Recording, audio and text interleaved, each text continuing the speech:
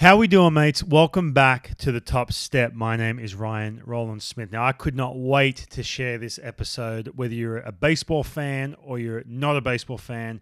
We all need some of this, what we're going to listen to in the next hour. I have Lauren Nicole Johnson. Now, she is the mental conditioning coordinator for the New York Yankees, and not just the big leaguers. Yes, that's important, but even more important, she's dealing with some of these minor leaguers too. We're talking all the way from rookie ball all the way up. The guys who struggle through the minor leagues. It can be mentally exhausting just like it can be physically exhausting. And I got so much out of this conversation. I know you will too. And speaking of, you should follow Lauren on Instagram or Twitter at Lauren Nicole Johnson. She's a great follow. She posts some amazing stuff. Again, whether you're a professional athlete or not, hopefully you can get a lot out of this conversation. Now, before we do that, make sure you subscribe to this podcast. Go to www.thetopstep.com. You can find wherever you listen to this podcast, you can find the link. Oh, and leave me a review. I know I say this every time now. Leave me a review. It helps the podcast, supports what we're doing.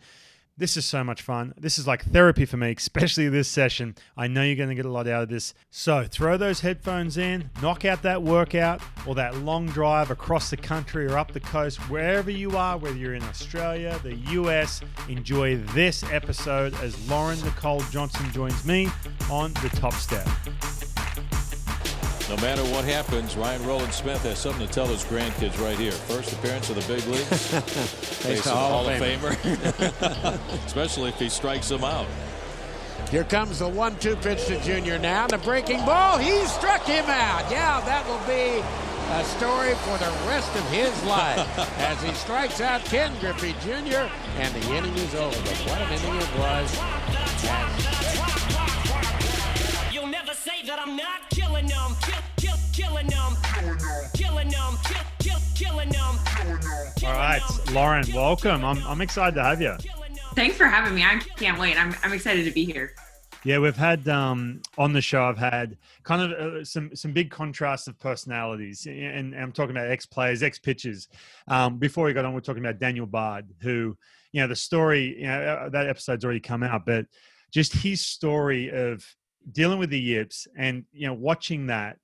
And for those people who don't know what the yips is, basically you literally don't know where the ball's going. You're throwing it. There's like this little mental glitch, and you just literally don't know where the ball's going. All the way up to guys who just have this feeling of, I'm just going to throw the ball down the middle, and they're just going to swing and miss. Mm-hmm. So anyway, but just on that, now you have, I think, one of the toughest jobs in all of baseball. Right? You work with. How do you title your job with the Yankees?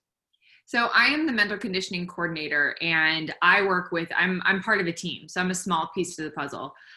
There's 6 of us on our mental conditioning team, and my director works with the major league team every day. My associate director and myself and a couple others, we really take on the rest of the system and help develop them as they move up and hopefully spend a long time in the major leagues. So that's kind of my role. And I definitely don't think I have the hardest job. I think that our players have the hardest jobs, but I can say that it's no matter, every job comes with pluses and minuses. And I think just mine is so fulfilling. So I get to have a lot more pluses. Well, the reason I say that, Lauren, is because this is why, and even more so now, which is pretty amazing, because I feel like now people are way more, and you go back even 10, 15 years, even I started in 2001. Back then it was taboo. Like you just man up. You know what I mean? Like if you're struggling mentally, you just man up and go for it, whether it's off the field or on the field. Now it feels like, people are a lot more open about, expressing themselves if they're struggling, especially, professional athletes. But on the flip side, you go on, first of all, the Major League Baseball is just, the whole thing is all about analytics. Everyone's on paper. And that's why I think the human element, which I miss so much in today's game, really, even, from a strategical standpoint and everything else, but that human element is just completely missed a lot of the times. That's why I'm saying it's such a tough gig, because you just have completely different contrasting personalities in a locker room. Yes, we do. We definitely do. And I have to agree with that. I think that the Yankees do an incredible job of mixing both the data and the analytics with the human element. Yeah. I think that's why we have such a big team. I mean, it shows where their value lies. And so I think that we do a really good job of mixing the two. There's a place for data, and there's also a place for humans. Yeah. And I think that especially in our field, I love theory. Theory is great. It's the foundation. It's the science behind everything that we do. But not every person fits into a scientific study. Yeah. We don't have controls. It's not like that. So for me, theories are great, but not everyone fits into one. So we have to be more creative and more flexible with our strategies in terms of helping these players. Hey, this year, obviously 2020, minor league season gets shut down. So how was it? Was this a busy year for you? I mean, obviously online, right? Did you say? I mean, right now you're sightseeing at the Golden Gate Bridge. If you if you listen to this, Lauren's sitting up on the hill with this beautiful background. It's 6 a.m. The sun is just rising. Sun rising. But were you at home pretty much all year this year, besides spring training? Yep. Mid-spring training, we got shut down. We had some cases early on of coronavirus. So we got shut down immediately when that happened. And we had to quarantine actually in Tampa for a while before they would actually send us home. So you were on were you on Zooms with players throughout the season? It's all I've done. It's oh my God, tons of Zoom calls. And I mean, it's all Zoom. I'm on Zoom every single day, but thank God for Zoom. Because absolutely. Yeah, for sure. As we're using it right now. Yeah. Yeah. Because the phone call was great. And, that has worked very well. But at the same time, being able to sit face to face with somebody and actually ask them, how are you doing? Mm-hmm. And getting that response and being able to see that response, I think has been really powerful. Did you feel like this year, I mean, you've got, hundreds of players basically who their whole way of life is just completely shut down. Spring training. I'm talking about the minor leagues, which a lot of people don't talk about. The fact that you've got all these guys that, they played high school and they played college and boom, they get into professional baseball. And here they are just stay at home, hang with them. A lot of them obviously, lose their job or get released, whatever. But did you find yourself dealing with the off the field mental skills aspect of this? Oh yeah, absolutely. I think when it first got shut down, everyone's worlds were rocked. Yeah. And so I think when that first happens, the first thing is, an appropriate response is some empathy and, hey, how are you doing? Checking in, how's the adjustment going home? How are you doing with the uncertainty? How are you doing? And we're really taking some inventory on how they're doing, mentally, whether that's mental health wise or just in general. And then there was a turning point where we have to accept our reality. Right. And the reality is the situation we were put in is like playing a game of golf with 30 miles per hour wind and pouring down rain. Yeah. It sucks, but everyone is in the same position. Right. And the person that's going to come out on top is the person that can handle your circumstances and that doesn't use your circumstances as an excuse and that can still improve despite them. And so that I think is where our focus then had turned is, all right, look, this sucks. We all realize that. What are we going to do about it? How are we going to adapt to our circumstances and respond to our circumstances instead of using that as an excuse? Yeah, you in college you had 5 concussions, right? Playing soccer. Yeah. Right. I've done my research, and you talked about the victim mentality back then, talking about how you can look at this and I can't play soccer anymore. Basically, your coach said, look, if you want to remember your name, right, when you're in your 40s, you have to stop playing.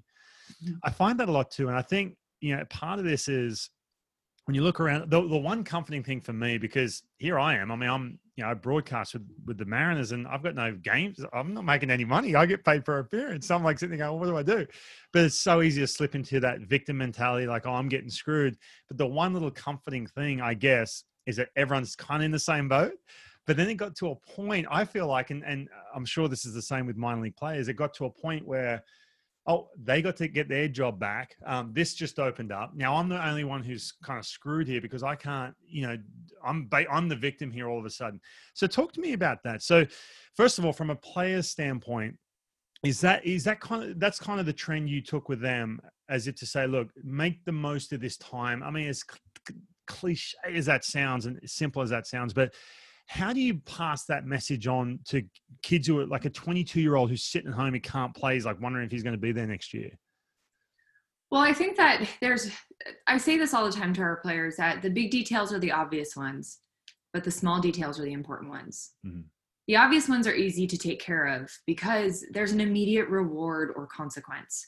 Yeah. So let's say it's a big championship game, it's playoffs, we're really motivated in those times because those are the big moments. Yeah. But the small moments are the important ones because they compound over time and their impact isn't seen right away. So if you don't go to the gym today, are you suddenly not going to be fit? No. Mm. If you eat unhealthy one meal, are you suddenly going to be unhealthy? No. But if you create a habit of that, suddenly over time, that impact is, wow, I'm really out of shape. Wow, I'm really unhealthy. Right. And so when I look at that, it's easy to be like, oh, well, when's spring training going to start? That's a big detail. But if we're waiting for the big detail to show up, you're going to be behind. And the people that are going to come out of this on top are the ones that didn't use this as an excuse and that fell into the discomfort of discipline. They were willing to sit in the discomfort of discipline than the comfort of distraction. And there's a lot of freaking distraction right now, whether that's, the Yankees, we were one of the only people that didn't do instructs. Every other team did instructs. All of them are like, all my friends are going to instructs right now. I'm like, great. Well, you're not. What are you going to do about it? Mm. And so I think that the difference between like an amateur player and a player that is, incredible at their craft is they don't sit in that victim mentality. They don't allow themselves to feel sorry for themselves for too long. Sure, the initial shock of it can suck, but at some point you got to get up and do something about it, or you're going to be left behind because the best athletes, they don't use it as an excuse. Right. So how do you manufacture some of that energy? Like, I'll use an example, and people listen to this, they're not athletes, but they want to lose 20 pounds or whatever. Mm-hmm. How do you manufacture 6 a.m. freezing cold? I'm up here in Seattle right now where it's cold, rainy. What are some of the little tricks you've got? Obviously you've got to deal with players who are really talented, and the organization's like, hey, you need to motivate this person. When you're not playing in the playoffs, that's easy, right? I totally get it. You're in the playoffs, boom. That just energy manufactures itself. But what are some of these little tricks that you use to make that first step out of bed, to get up and to do those little small things like you mentioned to make the big things happen? Well, I think motivation is total BS. Okay. Because it's never there when you need it, right? It's like when your alarm goes off at 5 a.m., I'm not like, yes, I can't wait. Absolutely. Like, I'm like, I just want to say it back. And so it's never there when you need it. And so to me, motivation is like a power plant. A power plant doesn't have energy, it generates it. Right. And so we have to find ways to generate motivation. And oftentimes motivation comes from progress, and we don't make progress unless we take action. So for me, I care more about your habits than I do whether or not you feel motivated. Right. And so what we know, and especially at the performance level, is that you don't rise to the occasion, you fall to the level of your training and your habits. And you and I sitting right here, right now, we are a product of our habits. Mm-hmm. Our weight is a product of our eating habits. Yeah. Our strength is a product of our working out habits. Our finances are a product of our spending habits. And so my question is, what product do you want to come by spring training? Gotcha. Who do you want to be? How do you want to show up? Yeah. And so when I asked that question, I said, what kind of player do you want to be? I want to be the kind of player that is the fittest on the field, that is mentally tough, that is this. Okay, great. If that's who you want to be, what actions are you taking to support that identity? Right. That's interesting. Well, kind of along the same lines, I just thought about this while you were talking, because you mentioned motivation being BS. One of the best mental skills coach I ever worked with, it was at the 2004 Olympics, Phil Jauncey. Because I'll be honest with you, Lauren, I worked with a lot that it was just buzzword after buzzword. And I'm like, dude, you've never played. Shut up. I don't want to listen to this. Phil Jauncey, he'd never played baseball in his life. But, man, he had some stuff for me, which was so good. But one thing, and I got kind of caught up in this, but I kind of just rode that ship along the same kind of lines, manufacturing, right? So for me, I had to get results, and this is how insecure I was as a player. I had to have some good results, or someone just to swing and miss at a hanging curveball to say, oh, I'm good enough. Okay, I belong here. And everyone told me that was the worst thing to do. And I want to hear your opinion on this. For me, the results sadly bred the confidence. I guess. And I was lucky enough just to get enough to sort of start snowballing that.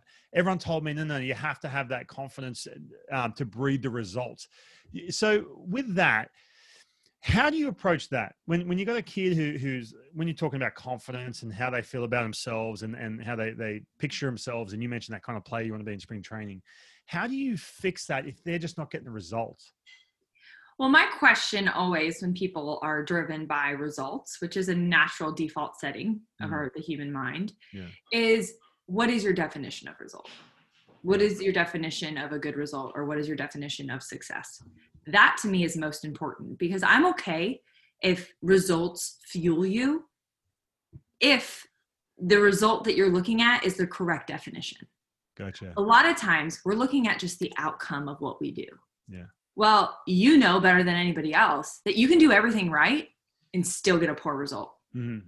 Yeah. And then you also know that you can do everything wrong and still get a good result. Right. And so results are not always the result of good things. And bad results are not always the result of bad things. And so my question is, what equals that result to you? And so if you could not use the outcome as a definition, I want to know, what actions would you take that if you did A, B, and C every time you stepped up to the plate, or every time you were on the mound, that equaled success? Right. That's what I care about, because quality reps equals quality results. Right. And it's the quality that matters. And so when we have a player that is kind of in a slump or isn't feeling great, we have to shift their mind from the outcome to the things within their control. Right. And that has to do with, if you do these things, that equals success. And over time, what we know is quality reps produces quality success.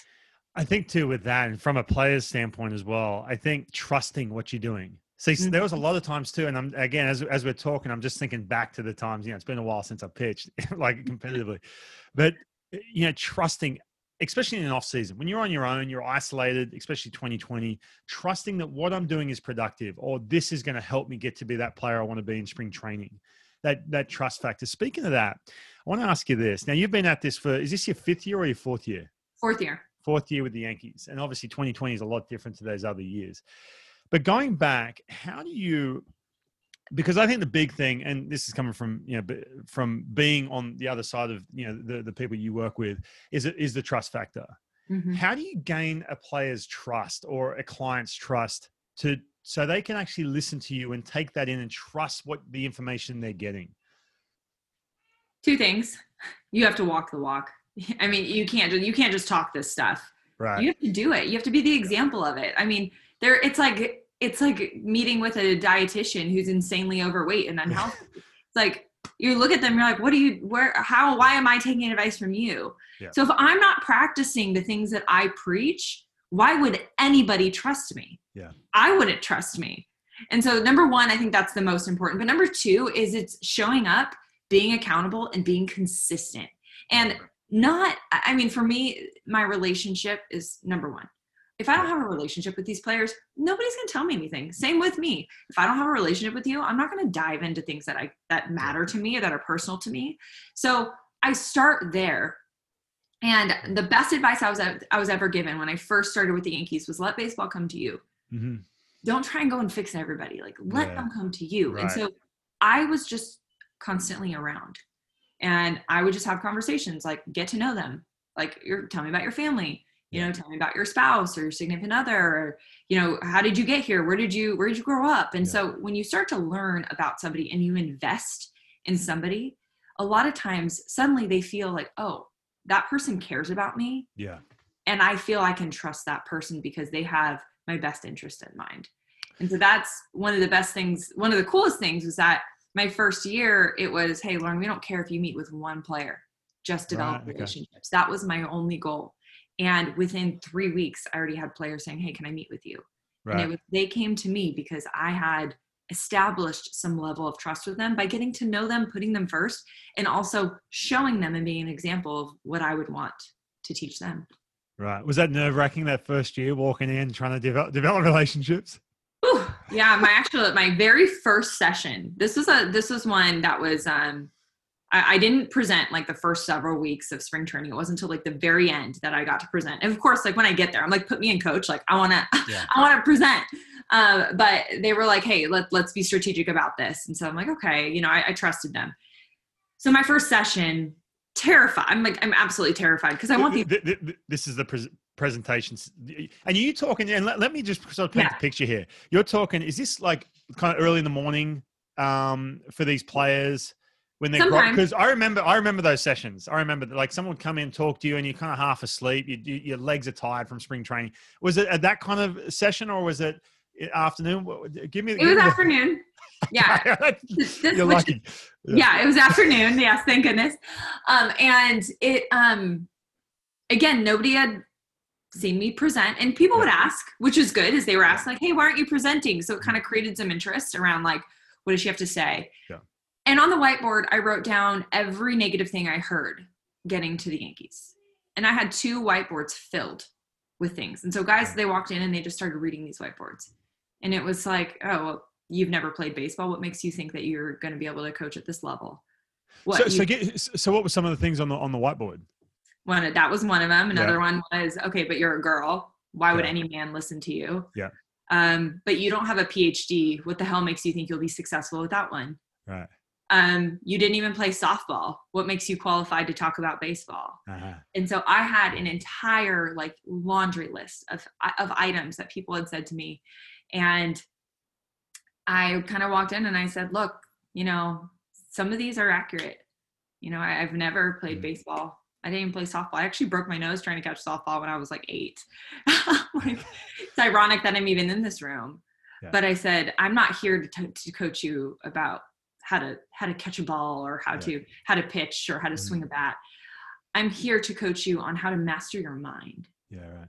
And I said, you know, I mean, I'll never know what it's like to stand on the mound, but I know what the hell it's like to be in a moment when it matters and to step up for your team. Right. And so it was being able to translate my experiences to how they were feeling in specific moments. And even if I didn't fully understand, I could understand my mastery is not in what it feels like to be a baseball player. Yeah. My mastery is how our mind works under pressure in performance and how to impact our ability to perform through our mind. That's a huge mistake, isn't it? And I'm telling you, like, I'm so answering this question when I've got someone trying to tell me how the last 5 seconds before I'm supposed to throw a pitch, oh, this is how you should be feeling, or this is straight away. I'm just like, look, I'm sorry. And that's just this is not going to work, you know? So it's, I got to give it to you. That's a great strategy, putting it all out there on the board straight away. Myself and one other woman, we were the first women in player development total. And so they didn't know what the hell to do with me. They were like, can I say the F word? Can I do this? And, you know, it was more so they didn't know what to do with me. So I wanted to kind of unbox and unarmor everybody and go like, look, I am entering your world, and this is what it's like for me. And I don't expect different treatment. You can throw F-bombs as much as you'd like. You can be yourself, and also know that I'm not coming in here to tell you what to do. I'm here to support you. Yeah, right. And I'm here to help improve you in any way that we see fit. But I can't do that alone. I have to do that as you. It's like a partnership. It's you're explaining and you're telling me as the master of your craft, and I am coming in as the master of mine. And what we're doing is we're creating a plan that works best for you. And that can't happen with one person. Yeah. Do you feel like you nailed it, that first presentation?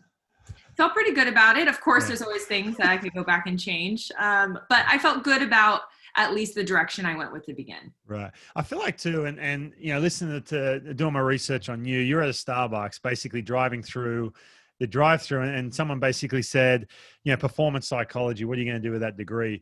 I feel like and I want to dive into this just for a second, but I feel like, and correct me if I'm wrong here, are you one of these people are you fueled by naysayers, or feel like you're fueled by proving people wrong? To some degree, yeah, absolutely. Yeah. Actually, when people tell me I can't do something, my immediate response is, who says? Right. Like, how can you, who has never done what I do, I can do, tell me what I can't do. Like, how does that even make sense? That like you're doing something totally different and you're telling me I can't do it. Yeah. So yeah, I have never understood that when people say you can or cannot do something. I don't think it's anyone else's decision. And so yeah, I'd say I definitely is something that I'm fueled by it. It actually helps. And so I'm sure you heard the Starbucks story, but I'm thankful for the guy that told me. Well, do you want you tell it actually? Because people are probably sitting there going, what's the Starbucks story? Yeah, so I worked at Starbucks, and I was sitting at the time. I had 2 job offers straight out of my master's degree fall through, and so I used all of my network connections, and there was just nothing available. They weren't hiring people straight out of grad school at the time. So I realized I needed to make money somehow. So I got a job at Starbucks, and I am working the drive-through this one day, and this guy drives through and kind of spark up a conversation as his coffee is being made, and he said, are you going to school? And I was like, yeah, I am. Or I just finished. And he goes, great. What did you get your degree in? I said, performance psychology. And he just starts laughing at me. And that was me, by the way. No, I'm joking. I'm just kidding. No, I was like something on my face, like what's happening? But I was so confused that I finally had to ask him. I was like, what's so funny? And he just goes, you got one of those degrees you'll never use. And I was so upset. And it wasn't until later that I realized why. Mm-hmm. I was not upset because he was rude, even though he was, but I was upset because he was right. Right. That here I am wanting to go in and give advice to people on how to keep going when times are tough, how to push through adversity, how to become the best versions of themselves. And I wasn't taking my own advice. Right. And so how the hell am I going to be a good mental coach if I can't even do the things that I would tell somebody else to do? And so that was the exact day that I Googled how to start your own consulting company, and I created my own consulting company. And a year later, I got the opportunity with the Yankees. Now, Lauren, that's you, right? And that's obviously your personality, but let's do a little sliding doors moment. Basically, what would you tell, how old were you at the time? 23, 22? No, actually, I think I was 25 or 26. Okay, 25, 26.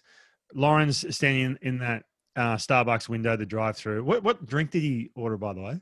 I can't remember. I think I said that. I'm trying to see how vivid this was. But what do you tell the version, and there's a lot of young girls out there, or young people, the version of Lauren that walks away from that and says, oh yeah, he's right, I'm going to try and do something else, or I don't believe in this, or this is what I'm doing is a complete bullshit, or this degree is not going to, how do you coach that version, that girl who does that? The complete opposite to what you did, basically, which is 70% of people, that's what they do. Right. I think that it starts with the story that you tell yourself. Because the one thing that, and bear with me on this one, but the world doesn't come with meaning. Okay, that's the beauty that humans bring to this world. Okay, so that guy's saying, oh, you got a degree that you'll never use. Mm-hmm. That doesn't mean anything until I attach meaning to it. Right. All he said were those words, and those words I created meaning from. Somebody, walking by and not waving to you, we could interpret as, oh, that person hates me or they're mad at me. Or we could also interpret the thought that, oh, they were looking beyond me and they didn't actually see me wave to them. And so I think that the meaning is so important, and it's our responsibility. And I think that when we put responsibility on other people, that's the moment we start using blame, the moment we start playing victim, and all those moments. And here's the thing, when you play the victim card, you're playing from a place of fear. Mm. When you are in an attack mode, I guess you could say, or you're playing the opposite of victim, you're now playing from a place of power. And I don't ever want to be in a position where somebody else dictates my life, because the only person that can truly dictate it is me. I can't give no one can make me upset unless I give them permission to do so. Right. That guy didn't have to make me upset. I gave him permission. Yeah, right. And when I dug deeper, I realized why. Because I wasn't willing to look in the damn mirror myself. Yeah. And guess what? That guy shined it real, real bright on one of my blind spots, and I didn't like it. But that to me is 100% within our control. And so we can choose to be defined by what others say or by our limitations, or we can choose to act differently, because 5 minutes from now, guess what? Has never been lived before. Yeah, right. You can choose to show up and be whoever you want. You could be different than you have been. You can consistently be the same. You can show up any way that you want. And I think that is what has got me through a lot of difficult times, especially mistakes, is that mistakes or being in a position that you don't like. Well, the good news is that if you want to change your present, or if you want to change your future, you have to change your present. If you want to change from the past, you have to change your present. And guess what? If you want to change your present, you got to change your present. Everything we do happens in the present moment. And so I realized if I didn't like where I was, I had to do something presently to change it. And so that's exactly what I did. Does that come from the way you were brought up, or is that something that you learned those years before becoming a performance psychologist? Like, because you basically, I mean, not everyone has the ability to obviously give that response or treat it that way. I'm the worst, man. Like if someone doesn't wave at me or tells me something and I'm like, and yeah, you just hit a nerve with me. I'm like, yeah, because there's something, the truth hurts, really. The truth does hurt and it crushes you. But is that something that you've had your whole life, or is that just flat out from what you were coming off a degree from?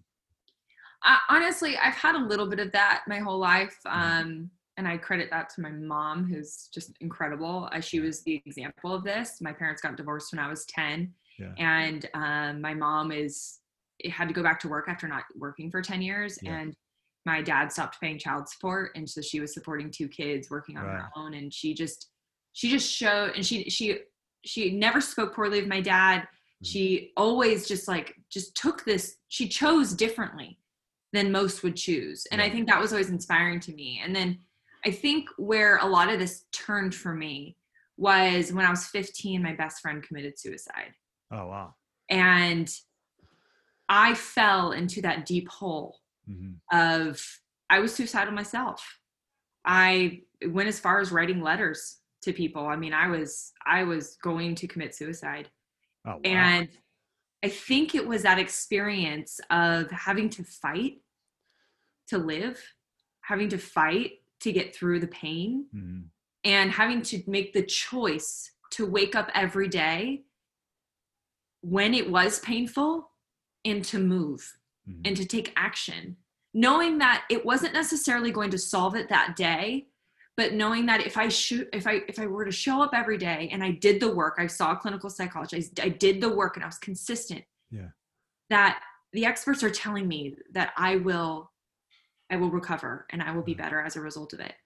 And so I trusted the process and I stuck with the process. And trust me, I had a lot of downfalls in the middle of this process, but I just kept showing up and I kept showing up. And I'm not kidding you, probably about 2 years, took about 2 years till I felt like myself again. And I always go back and I remember I can do really difficult things. That things that are difficult, that's fine. Like, difficult sucks. Difficult is hard.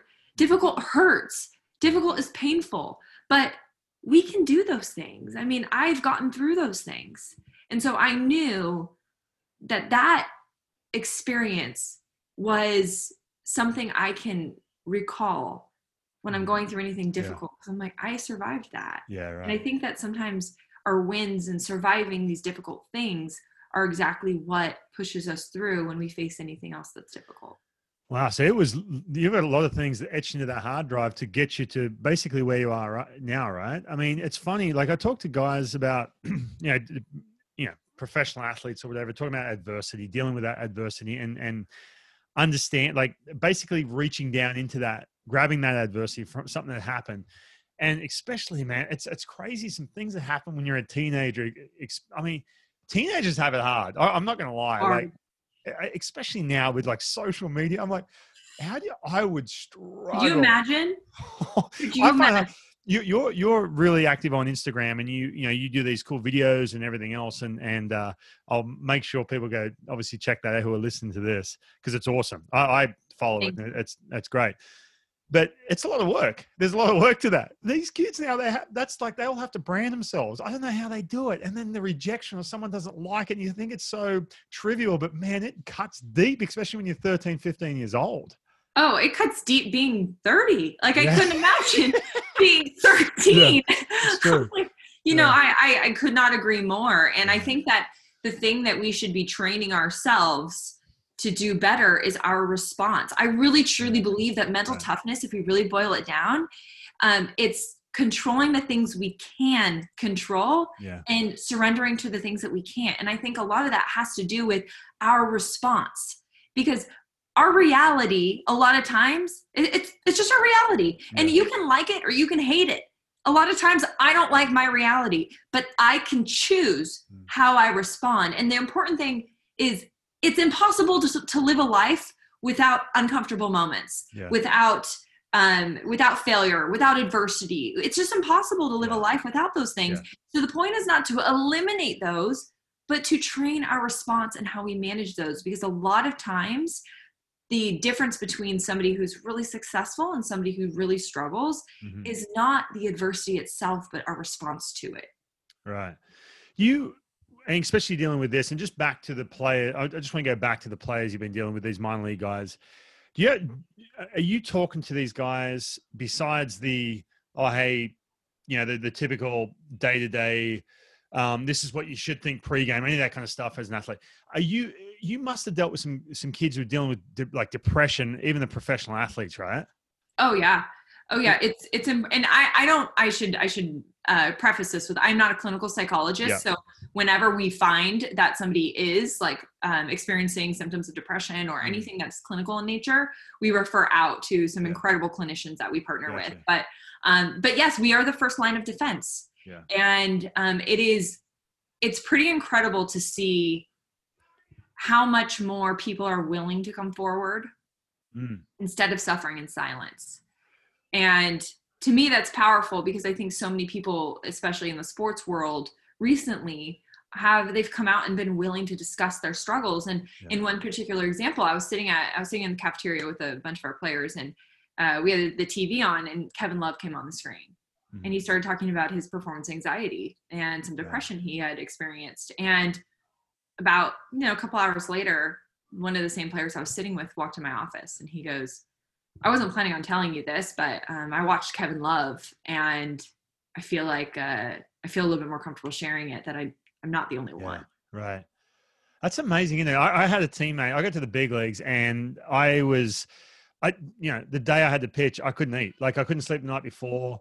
I had to put on, I'll never forget, I was playing against the Yankees, and I was struggling at this point too. And this is a couple of years into my career. And I just could not sleep. And I'm like just freaking out in this hotel room. I got to pitch a day game the next day, and I'm sucking. The last couple of outings I had was just terrible. Couldn't sleep. And so I just put I just grabbed some meditation, and then like a Tony Robbins clip and all this, just trying to find something. And the next day I get to the field, and I couldn't eat breakfast. And Cliff Lee, I don't know if you remember him. I mean, Cy Young Award winner, whatever, completely different personality to me. They kept trying to put him like to mentor me, because, left-handed pitcher, whatever, starting pitcher, well, completely different personalities. He's like, why do you get nervous? Like, you can just throw strikes. And it wasn't until I came across a teammate who said, man, I'm shit myself before a game. I can't eat. I was like, oh, that's nice. Like, it's just nice to hear that, to hear that it happens to other people, Yeah. It is, and that I think is so important, which I think is finally happening, is all of this discomfort that people are feeling, we're normalizing it. And the point is not that it's not bad, but I think the important thing is that instead of it deemed as bad, is that we just need to learn to manage it. And the better that we manage it, the better that it becomes. And so I had a player come to me the other day, and he goes, Lauren, how do I eliminate distractions? And I was like, you're asking the wrong question. It's not how do I eliminate distractions, but how do I bounce back when I become distracted? Because you're not going to entirely eliminate them. And so I think that's what we need to look at, is nervousness is not a bad thing. There's so much good that comes from being nervous, but it's that old adage that they say is like, hey, we don't want to get rid of the butterflies. We will just want to get them to flying formation. Right. Yeah, it's something that don't get nervous. But then once I just started embracing that, just feeling sick, embracing I can't eat, I'm not going to have energy, whatever, who cares, Just on that, when you talk about some of these players, do you ever see some, especially obviously 2019 was different, 2020 where you're around players more, can you sense or see something that the player's not going to approach you, but working with him that, man, he needs some friggin' help, because number one, for his own sake, not saying that he's going to get to the point where he's going to do something, bad to himself, physically harm himself. But even from an organization standpoint where they're like, hey man, this kid's he's a stud. He's completely, limiting himself mentally. But can you see patterns? And then, I know you want them to come to you, but do you ever see something and just try and, stoke the fire a little bit to get them talking? Oh yeah. Part of our role is not only to support, when they come to us, but also to challenge. Yeah. And I think we'd be doing our players a disservice if we just sat back and waited for them to come to us sometimes. Right. And now, granted, I always make sure that the player knows it's 100% their decision. So if I come to you and I challenge you and I go, hey, like, talk to me about that. Like, how'd you feel out there? And you don't want anything to do with it, you have that right. And I'm not going to be upset with you for it. So I think that knowing that, and typically, especially if you have a good relationship with it, of course I'm going to challenge them. Yeah. And I ask them, like, are you cool if I challenge you sometimes? Because sometimes, even myself, we all have blind spots. Mm-hmm. And so there are people that can see things that sometimes we can't. And I've never had a player say no to that or be upset with me because I challenge them. So I think you have to know the player first, but heck yeah, that happens all the time. I mean, 90 or not 90, but probably about 50% of our job is observing, and it's being able to watch. And I watch baseball totally different because yes, results are great, but I'm not paying attention to the results. I'm paying attention to the patterns. I'm paying attention to our body language, because guess what? No one can read your mind, but we can read your body language. And so I can tell a lot from our players through their body language, especially at some of the younger, some of our throughout our minor leagues. And so I'm doing a lot of pattern recognition, especially the better you know the player, the easier that pattern recognition becomes. Because if you're not aware of that, like for instance, we have a pitcher who works really fast. Mm-hmm. And when he slows down, he becomes awful. And so it's typical in sports psychology to be like, hey, let's slow down. Let's be in control. But if you didn't know that player, you could be giving him totally wrong advice. And so I think that's the piece that's really important to know. I wanted to ask you that actually, and I'm glad you brought that up. So is that something, do you teach body language to these guys, or say, hey, look, like, one thing, I guess it helps for me too, especially, from broadcast. I get super nervous broadcasting. I'm like, who the hell's going to listen to me? It's just that insecurity, that imposter syndrome I have. That's like, no one's going to listen to me about hitting, but all of a sudden, if I change my posture a little bit, raise my voice, do you guys coach that or teach that at all? Oh yeah. Because your presence matters. Mm-hmm. Because you don't have to feel confident to look confident. Right. You don't have to feel ready to be ready. And so sometimes there's this idea that I have to be confident to walk with confidence. No, I don't know that. And when I see you out there, you know, being a pitcher, that like that, if a hitter walks up really confident, then there's a difference. Absolutely. And I know from our hitters, when they're up at the plate and there's a pitcher up there that is standing tall and confident, there's a whole difference than somebody that's like has their head hung low and their shoulders rounded in and they're, making like gestures that they're just, pissed off or frustrated or nervous. That can be an advantage. Mm-hmm. And also what we know is body language changes our biology. Right. So when we stand a certain way, when we hold ourselves in a certain way, our biology shifts and it changes to create a biology of confidence. So even if you're not feeling it, hold yourself with confidence, because if you do that for 2 minutes, that we actually create a different biology, different hormones are released, and it actually helps us perform. It's so funny about that. I had one of the best mental skills sessions I had was with a teammate of mine, Mike Sweeney, who played 15 years in 5-time All-Star. And he kept talking to me. He's like, hey, stick your chest out a little bit, this and that. Like, he's talking about body language. And I'm like, okay. I'm 1 foot in, 1 foot out. Because it's way easier said than done. You just mentioned all that stuff for 2 minutes. It's friggin' hard when you're struggling. But then he took me in the video room and he showed me, and usually in the video room, you have the pitch and it cuts to the very next pitch. That saves time. You don't see the 12 to 15 seconds in between. And he's like, I want you to watch this. I'm like, I hate watching myself to begin with. And I'm watching myself like, ugh, geez. I'm like chin down, just completely deflated. And he's like, does that look like, do you feel like that dude's going to perform well? Like, do you like watching that? I was like, no, I don't. And literally for that 5 to 10 minutes, I was like, holy shit, he's onto something. And from there, I just dove right into the whole having that presence. Even if I give up a 5 spot, sticking that chest out or raising that voice or having that little alpha, feeling. But it's amazing. It's a lot easier said than done. I will say that, especially when you're competing, that's for sure. Right. But you're right. And we do the same thing. I'll like run up to our video guys and be like, don't cut that one. Can you keep the whole thing? Because I want to show him what he looks like. I could not agree more. And it's a great tool that if you can, videoing yourself is one of the best things to do, because while you think you're doing the right thing, then they're like, oh crap, I look like that. Ooh, that didn't look good. And I didn't like that presence. And so I think that, body language can be such an important thing, because while our thoughts can have an effect on our body can also have effect on our thoughts. And so it's not just a one way. It can act in many different ways, and we can act independently from how we feel. And so that's, I think, a gift that allows us to still hold ourselves high, even if we're not feeling that. Now, before we got on, we talked a little bit, and I wanted to save some of this. I had Daniel Bard on the show, and I got a ton of really good feedback from players and from people who never picked up a baseball in their life, and what he went through. Now, Daniel Bard, if you don't know, if you haven't listened, basically he was the dude with the Red Sox. I mean, he was when Papelbon was about to leave, he was going to be the closer, and everyone loved him, and he was whatever. And then he all of a sudden got the yips, which basically he can't throw a ball straight. Now, I want to kind of put you on the spot here, because this is kind of your realm. You mentioned before we got on, you've dealt with one player who had the yips, right? Talk us through now. If you could have a kid comes in to your office, says, "Hey man, I don't know where the friggin' ball's going, or I can't pick off to first base." What's the number one thing you start with? And I know, and you mentioned it too. I know I'm putting the pressure on here. You mentioned it. There's no clear-cut way of doing it, but what's your number one way of dealing with that client player to really start off this, trying to get him back to where he wants to be? Well, I think the foundation of all mental skills is awareness. And so I would like to get a general idea of where, if they know what's happening and what their take is on their situation. Mm-hmm. So, hey, what are you thinking when this happens? What is that situation like for you? How is your body feeling? I want to see, like, how is their awareness surrounding it? And if we can identify any patterns, because it's often patterns of behaviors can tell us a lot about a situation. And so I always start there, because it gives me a really, really good idea of their baseline. Mm-hmm. And then we can work off of that. And like I kind of said to you prior, is that I believe that the yips is kind of like a misplaced focus.